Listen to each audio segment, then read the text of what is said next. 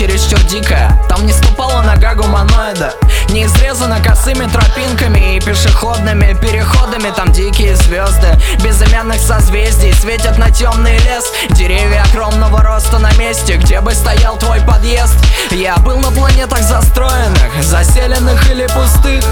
У каждого все по-своему, и каждый не из простых. Там стоят небоскребы или кусты, густые районы или пустырь. На улицах бродят миллионы знакомых, и города горят словно костры. Мой шаттл встречают фанфарами или же роем ракет.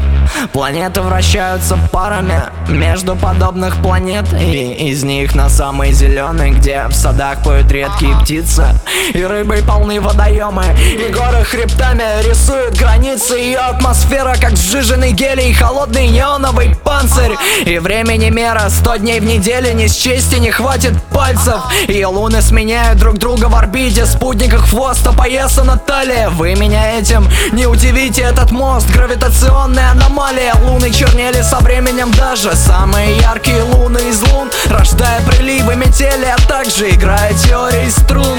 Если космос не мил, завлекают огни, водоемы, хребты и облака. Ты лети со всех сил, ты легонько толкни силовые поля за бока, и сверкая рождественской елкой, отражая прямые лучи, по ночам освещая тот блеклый сумрачный мир. Ты учти, что ты спутник, обратная связь, ты светило, ночной проводник.